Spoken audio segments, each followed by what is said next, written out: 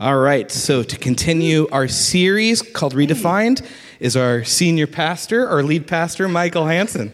I got two microphones. I know, what's going on?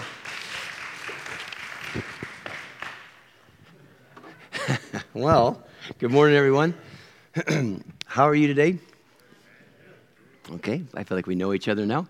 As JT said, we've been in this series called Redefined, and I'm pretty sure this series is almost going to take us to Advent, which is last weekend in November, so we'll almost get there.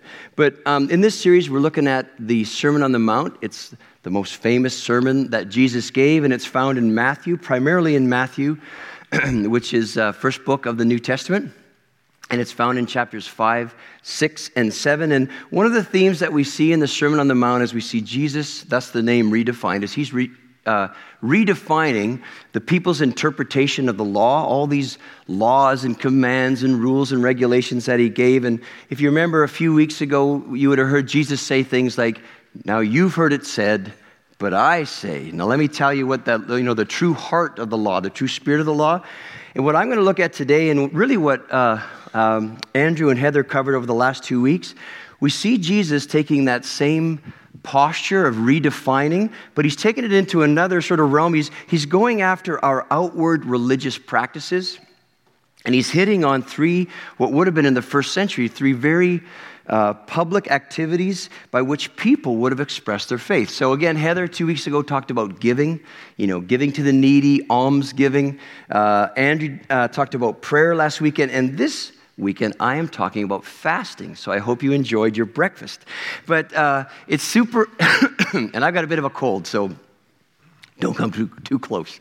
But it's really important when we look at these practices, these disciplines really of giving, prayer and fasting. It's important that we notice in the passage that according to Jesus, these activities are the norm. They're the norm, not the exception for followers of Jesus. That we would be a people who give, that we would be a people who have a prayer life, that we would be a people who fast from time to time. In each section, it says, when you, not if you. When you give, when you pray, not if you give or if you pray. So when we look at the passage today, what we're going to see is Jesus, he really didn't have any issue with the actual practice of fasting. What he had an issue with was the heart, the motive behind these outward religious activities. So he gets right to the heart. In Matthew 6:1, he says this. He says, "Be careful not to practice your righteousness in front of others to be seen by them. If you do, you will have no reward from your Father in heaven." And again, in this sermon Jesus is giving, who is he speaking to? Us. He's talking to his followers. Okay, that's fine. He's talking to his followers. He's talking to his disciples. If he was here right now giving the sermon, he would be talking to us. If you call yourself a follower of Jesus, this sermon is for you. And right off the top in his sermon, remember way back at the beginning, the Beatitudes, Jesus basically answered a question, who does God bless? Who does he bless? Remember, he went through the Beatitudes. He blesses the meek. He blesses the peacemaker. He blesses, the merciful. He goes all through that. And another way of asking that question, who does God bless, would be, what blesses God? Like, how can you and I, if you're a follower of Jesus, how can we live our lives in such a way that we actually, as little humans, little men and little women, we can actually bless God, that we can please God? Well, in the Sermon on the Mount, that question is answered. And in thinking about this sermon that Jesus gives, what we've looked at already and what we're going to look at in the future, it really reminds me of a really excellent book. It's especially good for married couples, but it's also good for anyone who wants to grow in their ability to learn how to love others well. I'm sure many of you have read this book. It's called The 5 Love Languages. Who's read that book? By Gary Chapman. All right, good. So I'm preaching to the choir. This is an excellent book. I think we might have a couple copies on the book cart, but in this book, Gary Chapman, he basically breaks it down to there are 5 ways to love, 5 ways to receive love. And he talks about words of affirmation, acts of service, receiving gifts, quality time, and physical touch. And basically in his book, he says that if you want to love another person well, you need to discover what their love language is. And I remember when Helen and I were first married, I don't know how long this lasted, but on many paydays, I would pick up a bouquet of flowers on the way home from work. And I'd come through the door thinking, I'm the man. Thinking like, I've got this husband thing down. I'd bring in these flowers. And again, I don't remember how long I did that for. But one day I came through the door, and my wife, Helen, is a straight shooter. I came through the door with a bouquet of flowers, and she said something to the effect like this. She said, flowers don't really do anything for me. If you want to say I love you, do the dishes. And, well, yes, Lord. Well, okay, man, now, I think I hit a bit of a nerve there. That's interesting. Well, so here's what men take note. Here's what I discovered or started discovering is that my wife's love language primarily is acts of service. And if I want to love her well, and I do, I need to serve her. Well, when we look at the Sermon on the Mount, this is really what Jesus is saying to us. He's saying, you want to love me well? Well, let me show you. This is how you love me. And what we're going to look at today, Jesus, sort of like what Helen said to me, Jesus is saying to his people, he's saying, you guys, what you're doing really isn't doing, these activities, they really aren't doing anything for me. In fact, they're not really doing anything for you either. You're actually missing the mark. If you really want to, Jesus would say, if you really want to express your love, if you really want to express your faith, your commitment to me, well, then you need to do these things this way. And a lot of this sermon, he's hitting this hard, he's hitting it hard because he knows that these Christian activities, we could call them Christian disciplines, he knows that if these things aren't done, if these activities aren't done from the right motive and right heart, the things that are actually meant to draw us closer to God could actually move us away from God. So let's pray, and then we'll jump into Matthew 6. So Lord, thank you for today. I pray today that way beyond anything else we do, I pray for everybody in this room that we would have a sense of your presence, because that's what changes us, and that's really what we need. Lord, I pray that you would use this talk to further your work in our hearts. So thank you again for your presence in Jesus' name. Amen. All right. If you've got a Bible, Matthew 6, it'll also be on the screen. But if you really don't have a Bible, we have them at the front and the back. Please take one, grab one, take it home with you. But here's what Jesus says. Matthew 6, verse 16. It says this. It says, when you fast, do not look somber as the hypocrites do, for they disfigure their faces to show others they are fasting. Truly, I tell you, they have received their reward in full. But when you fast, put oil on your head and wash your face, so that it will not be obvious to others that you are fasting, but only to your Father who is unseen. And your Father who sees what is done in secret will reward you. Okay, that's basically our text for today. And I don't think this would be a news flash or any surprise to any of you if I said, hey, did you know that there are certain activities, there are certain disciplines you can do that will improve your physical health?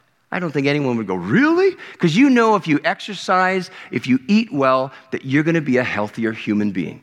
I don't think it would be a shocker if I told you that there are certain activities and disciplines that you can do that would improve the health of your marriage. And we've already touched on that. I mean, dating each other, taking time to talk each day, learning your love languages, what we just learned, men, start doing the dishes. But when we look at our relationship with God, it's really no different. There are activities, there are disciplines that you and I can do that will bring greater health and just depth to our relationship with Him. So number one in your notes is the purpose of Christian disciplines. And I want to recommend another book, and this one I know is not on the book cart, but this is an excellent book in learning more and understanding the purpose of disciplines, of Christian disciplines. It is written by a guy named Dallas Willard, and it's called The Spirit of the Disciplines. And Doug, don't put that picture up yet, okay? I'll call for it.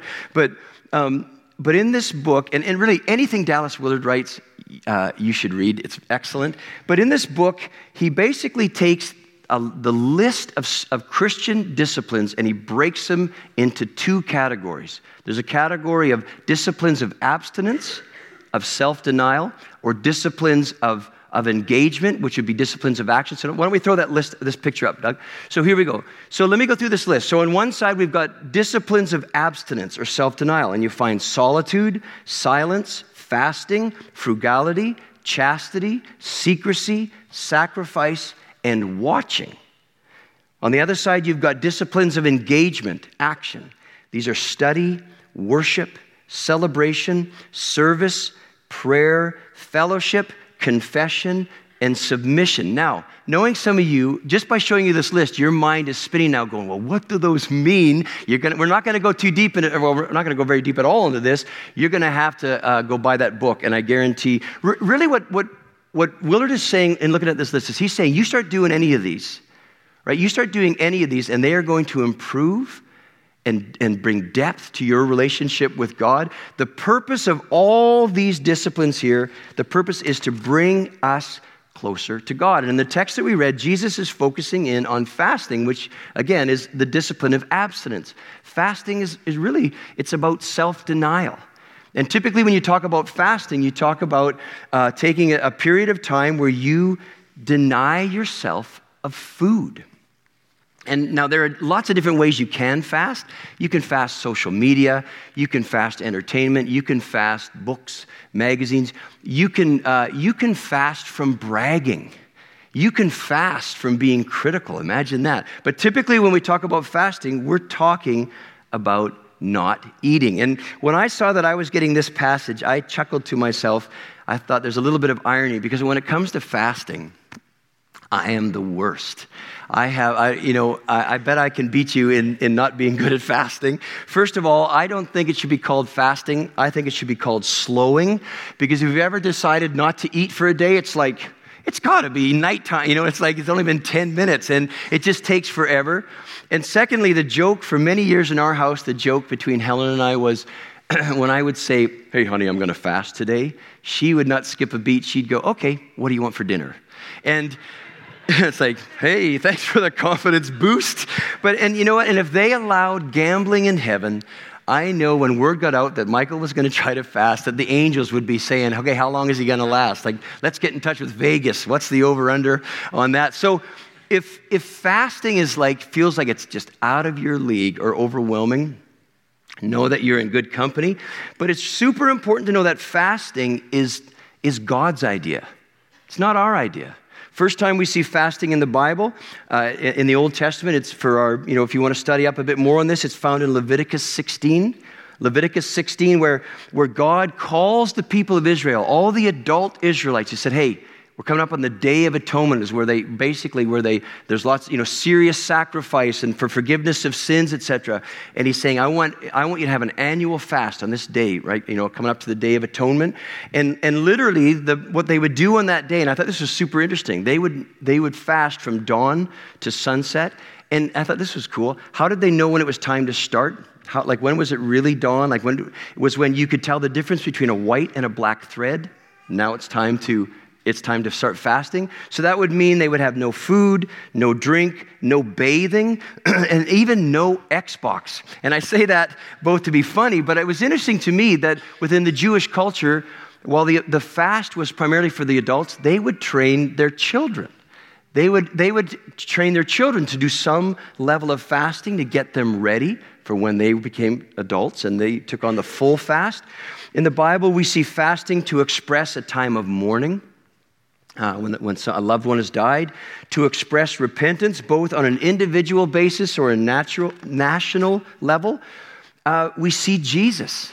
We see Jesus fasting for 40 days in the wilderness, and it looks like a fast of preparation. Because right after this long fast, he embarks on his earthly mission. In the book of Acts, there are examples where the early Christians, when they'd gather together, they would sometimes fast to seek God's guidance. Like, what are you saying, God? They would fast sometimes seeking blessing on new leaders. And all through the Bible, we see this Christian practice, this discipline of fasting. And the whole purpose of it is we're saying no to food. We're saying no to this in order to turn now and say yes to God. And one of the things we always need to keep in our minds when it comes to any Christian disciplines is that they are all these activities are all about relationship. It's all about relationship with God. It has nothing to do with earning anything from God. It has nothing to do with manipulating. Oh, come on, God, you're going to pull. Like there's no manipulating in the disciplines. It's all about putting aside distractions so that you can draw close to God. It's actually, if you really think it through, it's a beautiful, beautiful thing for us to do, to say no, to just fully say yes to Him. So when you look at fasting, although it's challenging and hard, it's really a very good thing. So why is Jesus upset with His people? Well, He's not upset about fasting. What He's upset about is He's upset about how they're fasting and why they're fasting. So He says this in verse 16, when you fast, do not look somber as the hypocrites do, for they disfigure their faces to show others they are fasting. Truly, I tell you, they have received their reward in full. And so Jesus, I don't know if Jesus, I think He would have been polite or pretty polite, but I don't know if when He said this statement, hey, when you fast, don't fast like the hypocrites do. I don't know if He was pointing, but I wonder. Because who's He talking about? Right? He's obviously talking about somebody. Don't fast the way these hypocrites do. He's talking about the religious leaders. He was talking about the Pharisees. It's no wonder that they didn't get along. Right off the top, Jesus really called them. But what we see is the very people who had a position within the people of Israel to be their teachers, the very people whose role it was to be examples of what, of all things God, were literally taking these religious practices, and when it came to fasting, they had literally turned fasting into a show. And the typical first century practice for religious leaders would have been that they would fast 2 days a week. They would fast on Monday, and they'd fast on Thursday. And something I learned this week in studying, in a couple of the commentaries I read, it said, in the first century, typically on Monday and Thursday, that would have been market day. Now, isn't that interesting? What that means is on Monday and Thursday in, the town square, whether it's like small town Israel or, big city Jerusalem, that the town square market day would have been crammed with people because everyone's coming in, Costco is, or they're coming in to do all their shopping. And so these Pharisees, these religious leaders on Monday and Thursday, they would literally perform their fasting for all these people. And it was a public, practice that they would do. So they'd go out into public, their hair would be all messed up, which would be very fashionable today, but their hair would be all messy, their clothes would be dirty, they would wear wrinkled clothes, some of them would put ashes on their face. Again, this is Middle East, they'd have a darker complexion, so some of them would actually whiten their faces to look pale. It's like, it's been an hour since I've had any food. And they just would be so somber and so, quote unquote, spiritual. And Jesus was right on the mark in calling them hypocrites because they were totally missing the purpose of these disciplines. So number 2 in your notes, number 2 is seeking the wrong reward. So these hypocrites, let me give you a definition for hypocrite. Here's the Greek word hypocrites, and it means stage actor, pretender, dissembler, which means to give a false or misleading appearance. That's a hypocrite. So a hypocrite is someone who presents themselves to others in a way that is not accurate, and typically presenting themselves as better than they really are. So in many ways, the religious leaders were acting like spiritual show-offs, right? Spiritual show-offs. They were presenting themselves as these, deeply spiritual people, but it was not accurate at all. And Jesus, in this sermon, Jesus is calling them on it, and he's calling them on their hypocrisy, and he's saying to them, he's pointing out their true motives, and we'll go back to the text. He's basically saying, for you guys disfigure your faces, why do you do it? You do it to show others that you're fasting. I tell you guys, that is the only reward you're going to get. And what did he mean by that? What's the reward? What's the reward that they're receiving? Think about it. It's a false sense of being spiritual, right? They fooled themselves. It's a false sense of being close to God. And really, if there's any admiration from the people, it would have been from just a few people. Because aren't we pretty good at spotting a fake? Right? You can smell it. But these guys were fakes. They were totally actors, merely playing a part. They were hypocrites. And you don't have to be around the church too long to know that if you took a microphone out on the street, and you know what I'm going to say right now, if you took a microphone out on the street and you asked people, hey, what's the first thing that comes to your mind when you think of Christians? What would they say? They are hypocrites. They would say that we are hypocrites. Listen to this quote, and this is a quote that's referring to the Pharisees, and then it turns on us. It says this: these religious types, the Pharisees, were the ones that Jesus seems to have the most trouble with. Ones who will walk into a restaurant and bow their heads to pray before a meal just in case someone is watching. Ones who won't go to R-rated movies at the theater, but have a number of them saved on their DVR at home. Ones who may feed the hungry and help the needy, and then they make sure they work it into every conversation for the next 2 weeks.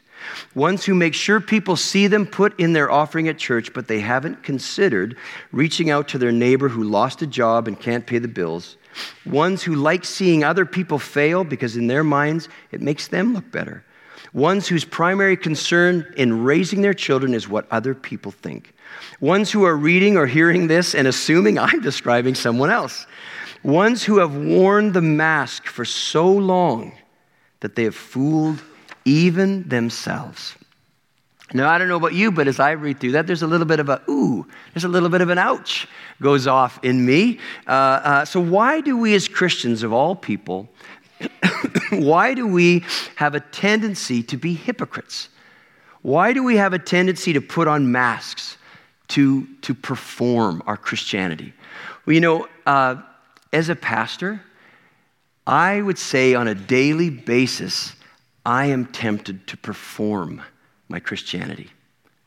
I mean, like think about it. I was thinking, I've been in ministry over 30 years, and a big chunk of that 30 years has been on one of these, a stage. And it's so tempting as a pastor to perform my Christianity. And what I mean is to act certain ways, to say the right thing, to when I know people are looking, that I would, have the right look on my face or whatever it is. And I realize, man, that's a temptation I deal with constantly. But enough about me. What about you? Where do you perform? Where in your life do you put on a mask? Where do you present yourself in such a way that will impress those around you? I mean, is it at church? I think this is one of the number one places we do that. Like, the person we encounter here at church, is that the same person you are when you leave here? There's a good question. Is that the same, are you the same person when you get in your car with your family? Are you the same person when you get out on 71? And start, driving home? Are you the same person? I mean, we got some young folks in the room. Are you the same person when you go to school? Are you the same person that we see here today when you go to school? Or when you're at work? Or when you're together with all the soccer parents? Or when you're on social media? Are you the same person we see today? Like, why? Like, where do you perform? Where do you put on a mask? And so a good question would be, why do we feel like we even need to do that? Like, even when we know at some level, and I think sometimes we fool ourselves, but even when we know at some level that it is not accurate to who we really are. And as I was preparing this week, I felt like God, I just had this flash from when I was in like middle school, high school, and it was a humbling picture, and I realized, I sat at my desk and I thought, when I was in middle school and high school, I was a total show-off. And it's like I put a lot of energy into, announcing my accomplishments. And I was thinking about that, and I was thinking, like, why did I do that? Why did I spend so much time and energy promoting me or, putting on this performance? And I realized a good chunk of it was pride. It was just good old arrogance. But then as I thought about it more, I realized, but a lot of it was fear. It came out of a place of fear. It came out of a place that there was a sense that something was missing in me. And so I had to cover it up. I had to somehow fill that missing part up. Or more accurately, there was a realization that I am not enough. There was a realization that I have faults. and I don't want anyone to know that I have faults. There was a realization that, like I actually am really weak, right? And I do everything because there's no way I was going to let people in to know that. I had a real sense, and to be totally honest, there was a deep sense that I was a fraud. And I thought, I can't let anyone else know that. And so I would perform, right? I would perform to cover up those flaws. Where does that come from? Because I know I'm not alone in that. Where does that come from? Well, I'll tell you where it comes from. Way back in the beginning, right? And I mean way back in the beginning, all the way back to Genesis, when God creates the heavens and the earth, and he creates this beautiful planet Earth and all the animals and, and then his greatest creation, he creates Adam and Eve. And here's this beautiful picture in the Garden of Eden with Adam and Eve and God, and just perfect harmony. Right? And here's a verse to describe it. Genesis 2:25 says this. It says, Adam and his wife were both naked, and they felt no shame. Now think about that. I think that is an amazing verse. Because, and don't go too far. Last night this got a little bit out of control, but I'm thinking I could say this, or I could say that, or but what I mean by that is, totally naked. Just imagine that. Adam and Eve, nothing to hide. No need to impress. No need to perform. Just who you are is who you are. And they felt no shame. I mean, what a beautiful picture. But what happens in the story? What's the first thing that Adam and Eve do after they disobey God? Genesis 3:7 says this, then the eyes of both of them were opened, and they realized, we're naked. So they sewed fig leaves together and made coverings for themselves. And ever since that day, as human beings, we have been covering ourselves up. Ever since that day, we have been performing. We have been prone to hypocrisy, covering our shame, covering our flaws, covering up the things we don't want anyone else to see. And I was wondering, I thought, would the story have been different?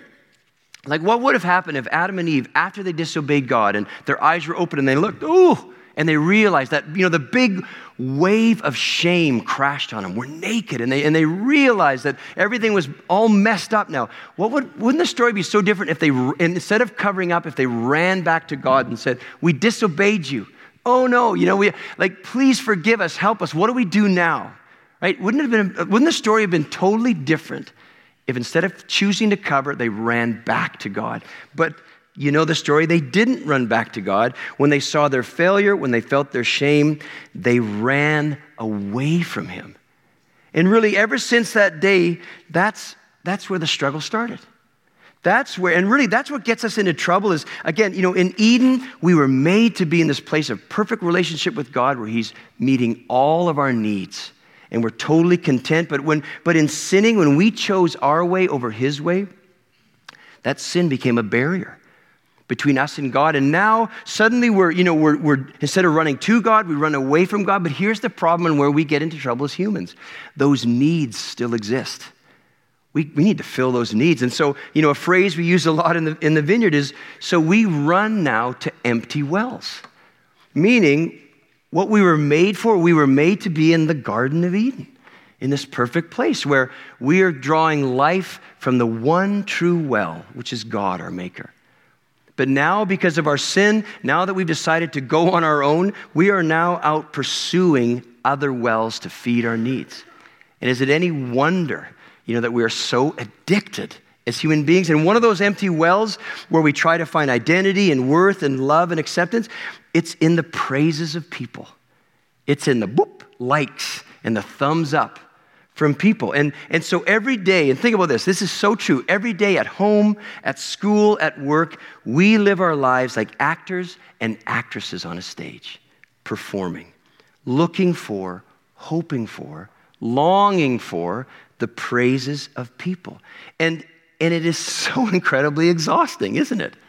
And when I think of us as Christians, as followers of Jesus, it doesn't surprise me at all that we are the most prone to hypocrisy. Because think about it. I think when, in the Sermon on the Mount, just think of, if you think back to the talks that we've been going through, really in the Sermon on the Mount, Jesus is coming, he's speaking to his followers, and he's saying, hey, followers, here's how I want you to look, and here's how I want you to act. Here's how I want you to treat other people. And listen to this list. Here's our job description, if you will, as his followers. Followers of Jesus are meek, generous, kind, peacemakers, merciful. We're salt. We're light to the world. Followers of Jesus, we control our mouths. We control our thoughts.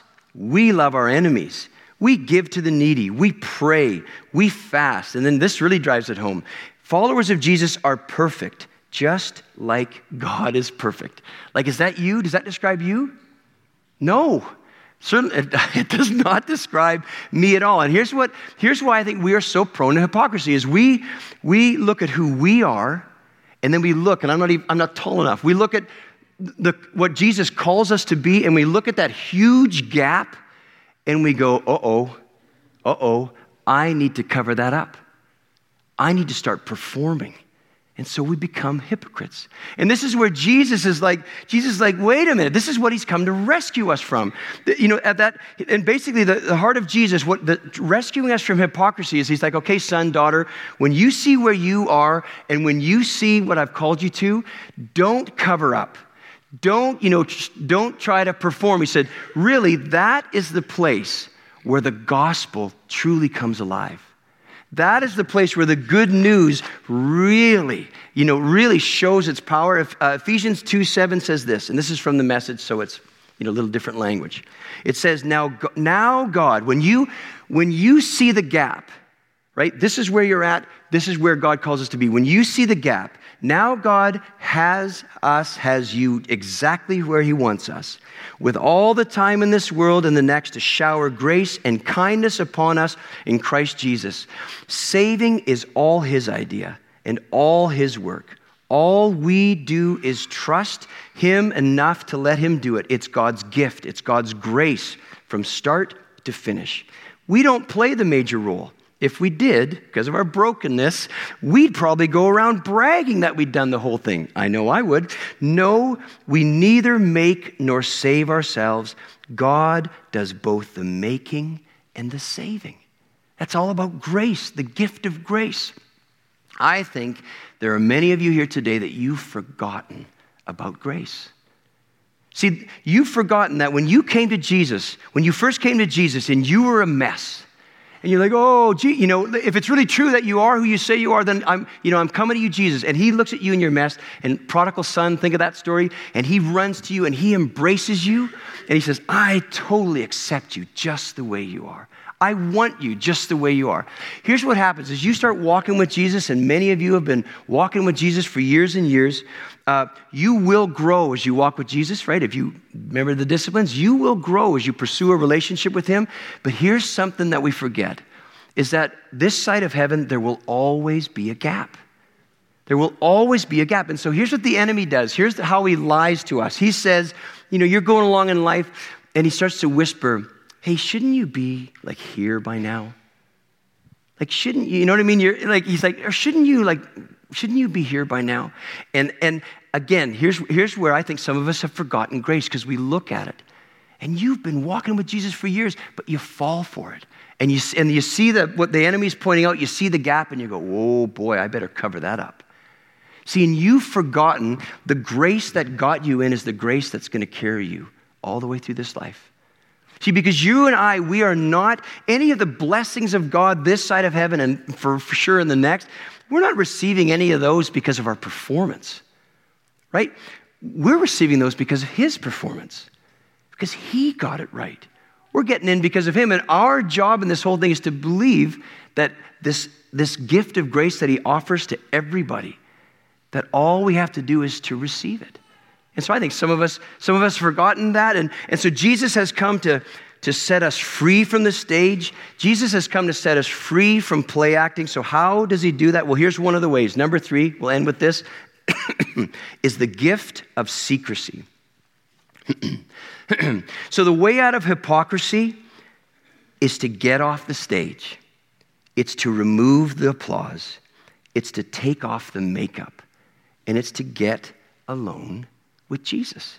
Verse 17 says this. Jesus says, but when you fast, put oil on your head and wash your face, so that it will not be obvious to others that you are fasting, but only to your Father who is unseen. And your Father who sees what is done in secret will reward you. See, there's something so powerful about secrecy.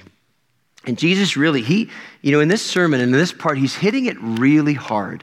And he's hitting it hard because he knows from our place of brokenness and our place of neediness, he knows how dangerous it is that you and I could literally miss out on the true reward, which is him, and that we're in danger of settling for this, for the little reward we get as play actors, right? To that false sense of spirituality, a false sense of being somehow connected with God.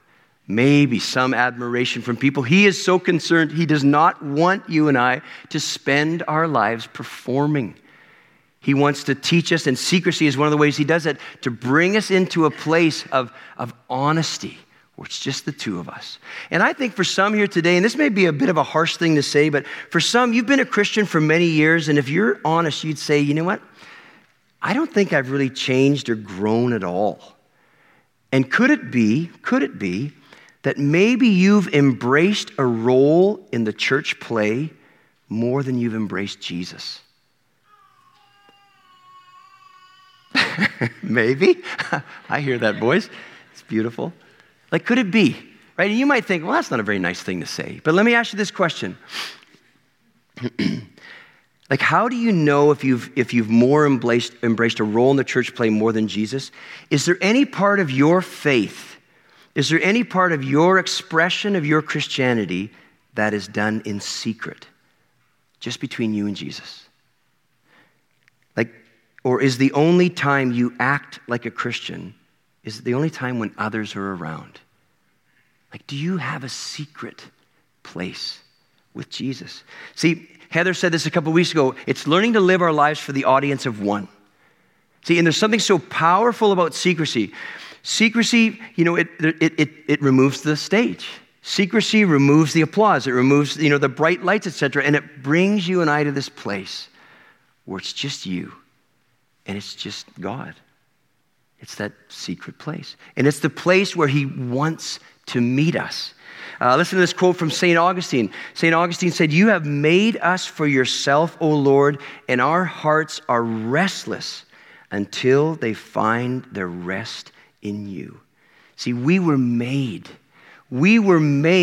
as human beings, we were made to be in this place of just him and you. Him, just the two of us in this secret place. And in just the way he talks about, doing things in secrecy, Jesus is telling us two things. Again, there's a real urgency to what he's saying. One of them is this. He's saying to us, be careful, because the truth is you can fool others, right? We can totally do that.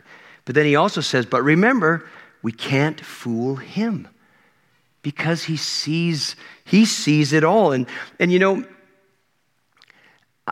I know in talking about hypocrisy, and I know that this may come across, I don't know if it does, maybe heavy-handed, but what I have a sense in my heart, there's an urgency in God's heart, like a loving father to his kids. And, I was thinking about this last night.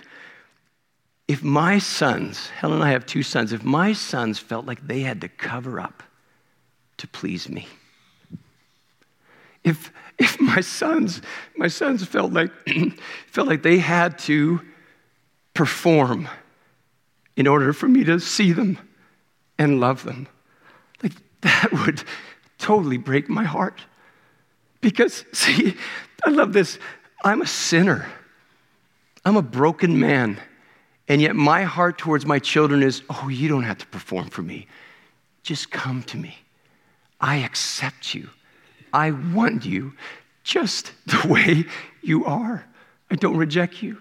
And if I can have that kind of love in my heart as a sinful man, how much more is the love of God right now towards you? And so when I say to you, brother, sister, it's time to take your mask off. It's time to stop performing. That's one of the most loving things for me to say. because you are missing out what you were made for.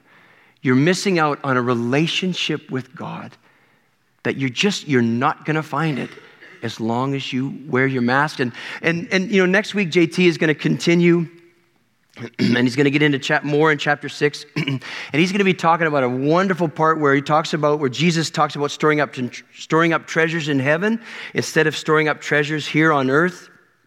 And really this passage tells us that in this life, however many years we have on this planet, there's 2 bank accounts. This is a simple picture, but I think it's helpful. There's 2 bank accounts that we can invest in. One is an earthly account, which is temporal, and one is a heavenly account, which is eternal. And hear me, I'm not saying it's not wise to save, it's not wise to invest or, in retirement and want to have an inheritance for your kids. But what I am saying is this. I remember my dad used to always say, son, I've never seen a U-Haul behind a hearse. And so what he's saying is, like in this life, maybe some of us will be rich as far as the world would say rich. But here's something I can say to you. We can all be incredibly rich in God's eyes when we embrace this whole thing of secrecy, when we live out our Christian faith, when we give, and when we pray, and when you have a prayer life that nobody else knows about. When you fast and nobody else knows about, when you do things, when you live out your faith in ways that nobody else knows, when you clean up your neighbor's garbage cans and nobody knows, when you're walking down the aisle in the store and you restock that item, when you're putting those copies that so-and-so left yet again in the copier and you're putting them in their inbox, or when you're choosing not to brag, choosing not to one-up someone else's story when you know you could. When you're being patient with another person who is blaming you for something, when you know it was their fault, when you're choosing to love on someone who is not loving towards you. Here's the thing. Nobody else knows it. But this is where you can be incredibly rich. Jesus goes, but I see it. I see those secret things. And every time you do that, you're making a deposit in your heavenly account. And you're going to get to heaven one day and you're going to be like, what? My balance is what? And here's the thing, and that will be a great reward, but this side of heaven, we get the incredible reward of embracing the secret, really, of the secret things. Really, it's the reward of discovering one of God's love languages, that he loves when we do things as his kids just for him to see. Right? Does that make sense?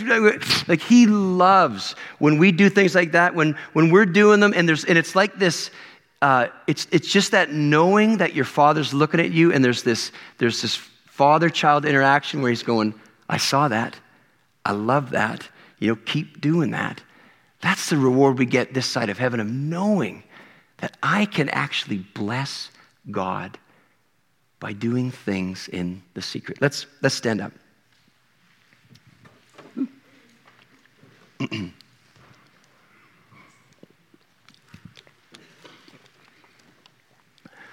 Let's just quiet ourselves, and if it helps to close your eyes, and I like to open my hands. It's just my way. It's a posture of being receptive.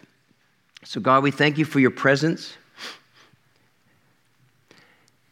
And I thank you, and I pray that you would grow us in this area. I thank you for all the ways over the last 35 minutes, whatever it's been. I thank you for all the ways that you have been dropping pictures into people's minds. You have been nudging people. You've been whispering things. You've been sort of tapping people on the heart, saying that right there, that's for you. Lord, I pray as a church that you would stir up our expectation. That when we gather together, that when we, in times like this, when we come into your presence, stir up our expectation that you are an incredibly close and active God. So I just bless right now all the ways you're coming close. Just come, Lord.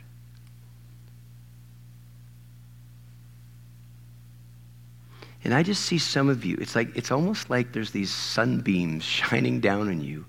And right now God is saying, it's true. I love you. I accept you just the way you are right now. I just encourage you, if that's, you're sensing that, just really lean into that. Just, and you might just want to say, thank you, Lord. Thank you, Lord.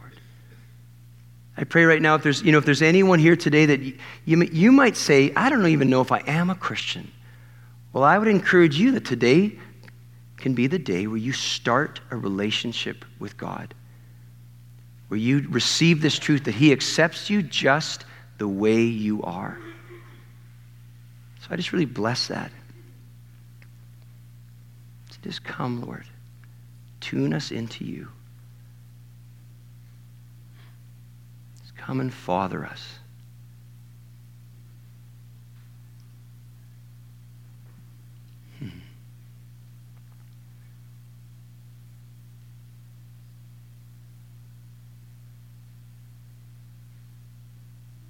Set us free to be a people who live out our lives for the audience of one. Set us free from performing, Lord. So, excuse me, here's what we're going to do. We always end off with a time we call ministry time, where we invite you forward and to get prayer. And so I've got a few thoughts. One would be, I just had a sense that for some of you, even seeing those lists of disciplines, it may have been convicting, or maybe you even felt a little bit of guilt. But I just had a sense that there are people here today that you want to grow in your disciplines. You want to grow in practicing these secret things. And so we'd love to pray for you. So in a sec, we'll invite you forward. But I also want to, and I know this is not an easy one, but I want to invite people forward who you would say, yeah, I do have a tendency to perform. Yeah, I'm one person here, but I'm another person there. And I would encourage you to come on up and get prayer. And I know that's not an easy one, but I said this last night, come on. Could we not have a culture where we're honest?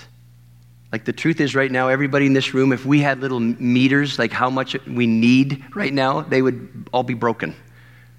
They just explode. There's so much loneliness in this room. There's so much fear and anxiety. See, and so the ministry time isn't, so if you're messed up, or you're like, well, actually it is. But it's like, let's be real with each other. Let's have a culture where we're honest. So I just want to encourage you. If you're aware that, I'm so prone to that, come on up. Because God wants to free you from that. Right? Because what's going to make you attractive to those people at work? What's going to make the gospel bright? You faking your Christianity, or the light of Jesus shining through you, through an honest human being who goes, yeah, I don't have all this. I don't get all this, but I know he loves me and I know he accepts me. So that's another group we'll invite. And then, we love to pray for the sick because we know God loves us. God is powerful. God loves to meet us in hard places. So if you're here today with any pain, whether it's physical or emotional, any struggles, I just want to invite you forward for prayer. So Olivia is going to lead us in a song. Come on forward. Guys pray for guys, gals for gals, and then I'll end off the service. Come on up.